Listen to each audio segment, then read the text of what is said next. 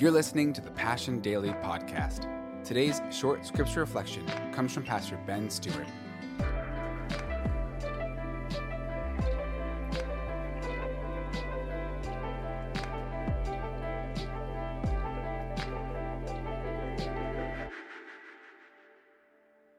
All right, this is round 17 of 20 days in 2 Timothy. Take a deep breath, clear your mind. Let's ask God for some grace, and let's jump into 2 Timothy chapter 4, beginning in verse 6.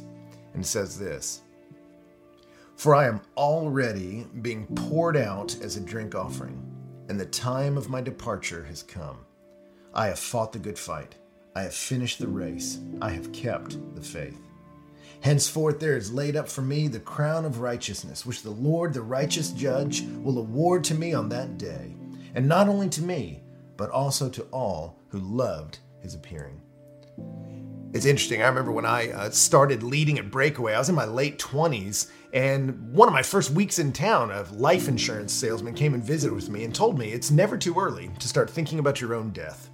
And as he was talking about that, he was selling me life insurance, but I was starting to wonder about these bigger things of what is going to happen when I die? And naturally turning towards, what do I want to be true of me? And I'd ask you that same question. What do you want to be true of you when you die? What do you want to have said you did that you'd feel proud of and feel good about? Well, that's where we are in the book. Paul is beginning to turn, and he's going to talk about the ending of his life. If you remember, in this last section, he was telling Timothy, preach the word. You go out there and deliver the ball to the world. You go out there and proclaim this message, because God is a judge that's coming again, going to hold us accountable. And in a world that's getting mediocre, you need to excel at the revealed things in the word of God. And now he gives him another motivation too of why Timothy has to step out and proclaim the word. Paul says, because I'm leaving. I'm done. Timothy, you have to carry the baton, because to you with failing hands I throw the torch. It is yours to hold high. And here you see in this section, Paul begins to talk about the end of his life. And in verse 6, he says, I am already being poured out like a drink offering. The drink offering back then in Jewish worship was the last part of the last offering at the end of the day. That Paul sees his life, like he said in Romans, as my whole life was a sacrificial offering to God. And now he says, but as I look at my life, Timothy, I'm at the drink offering stage. I'm at the very end where the cup's being shaken out. I'm done. He says, the time of my departure has come. That word departure is actually a military term. It's analusis. It means to untie the rope. It's to untether the tent. That Paul sees himself as a warrior that's been fighting on foreign soil, and now he's going home. He's like, Timothy, God is striking my tent and I'm leaving. But then he pauses to reflect on his life in verse 7, and he says, and I have fought the good fight. I finished the race. I kept the faith. Remember, he used that imagery with Timothy. He told him, hey, be like a soldier, be like an athlete. And he looks at his life and he says, Timothy, I was like a soldier. I fought the good fight.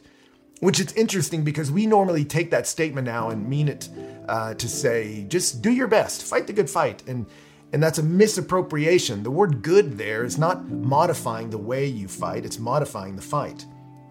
Paul's saying, hey, of all the fights in the world, I picked the right one.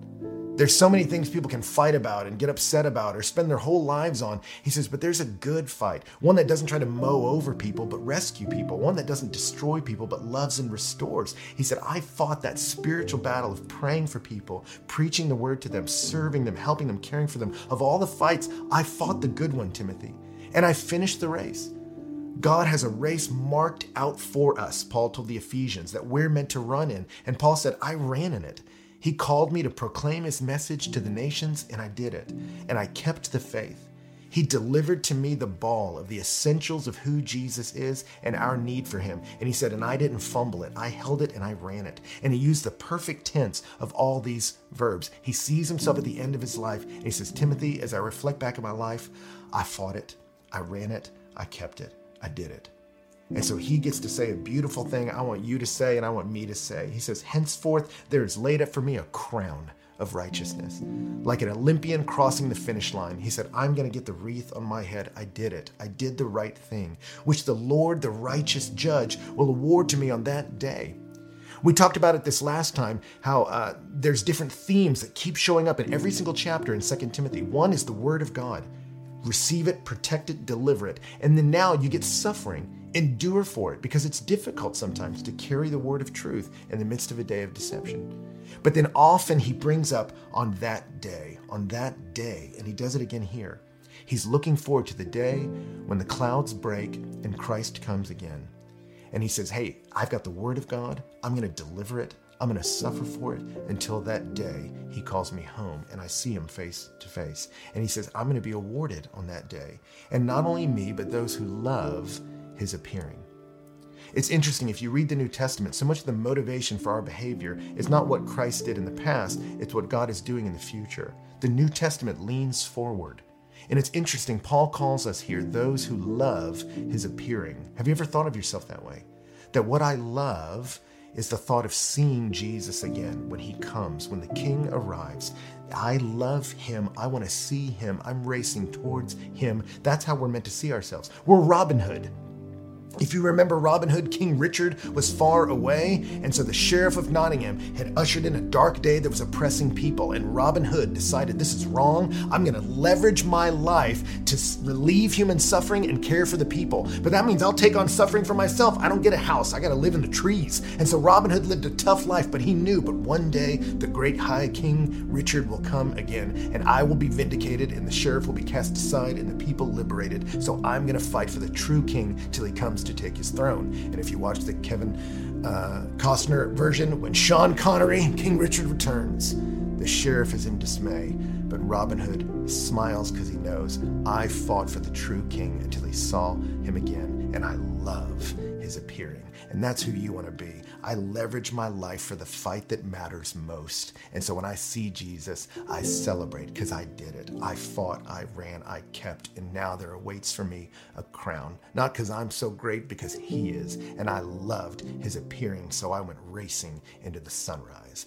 That's your call and mine. We chase a God that we burst through the finish line and get to see face to face in eternity. So I don't know what parts of your life now need to shift, but don't lose that gaze of, man, I'm racing into an eternity. I want to be about his cause.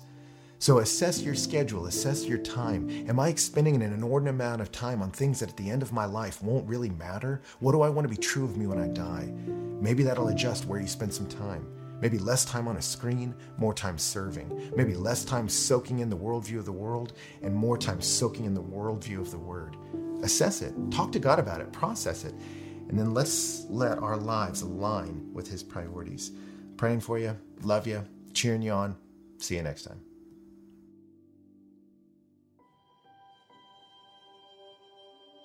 Thanks again for listening to the Passion Daily Podcast.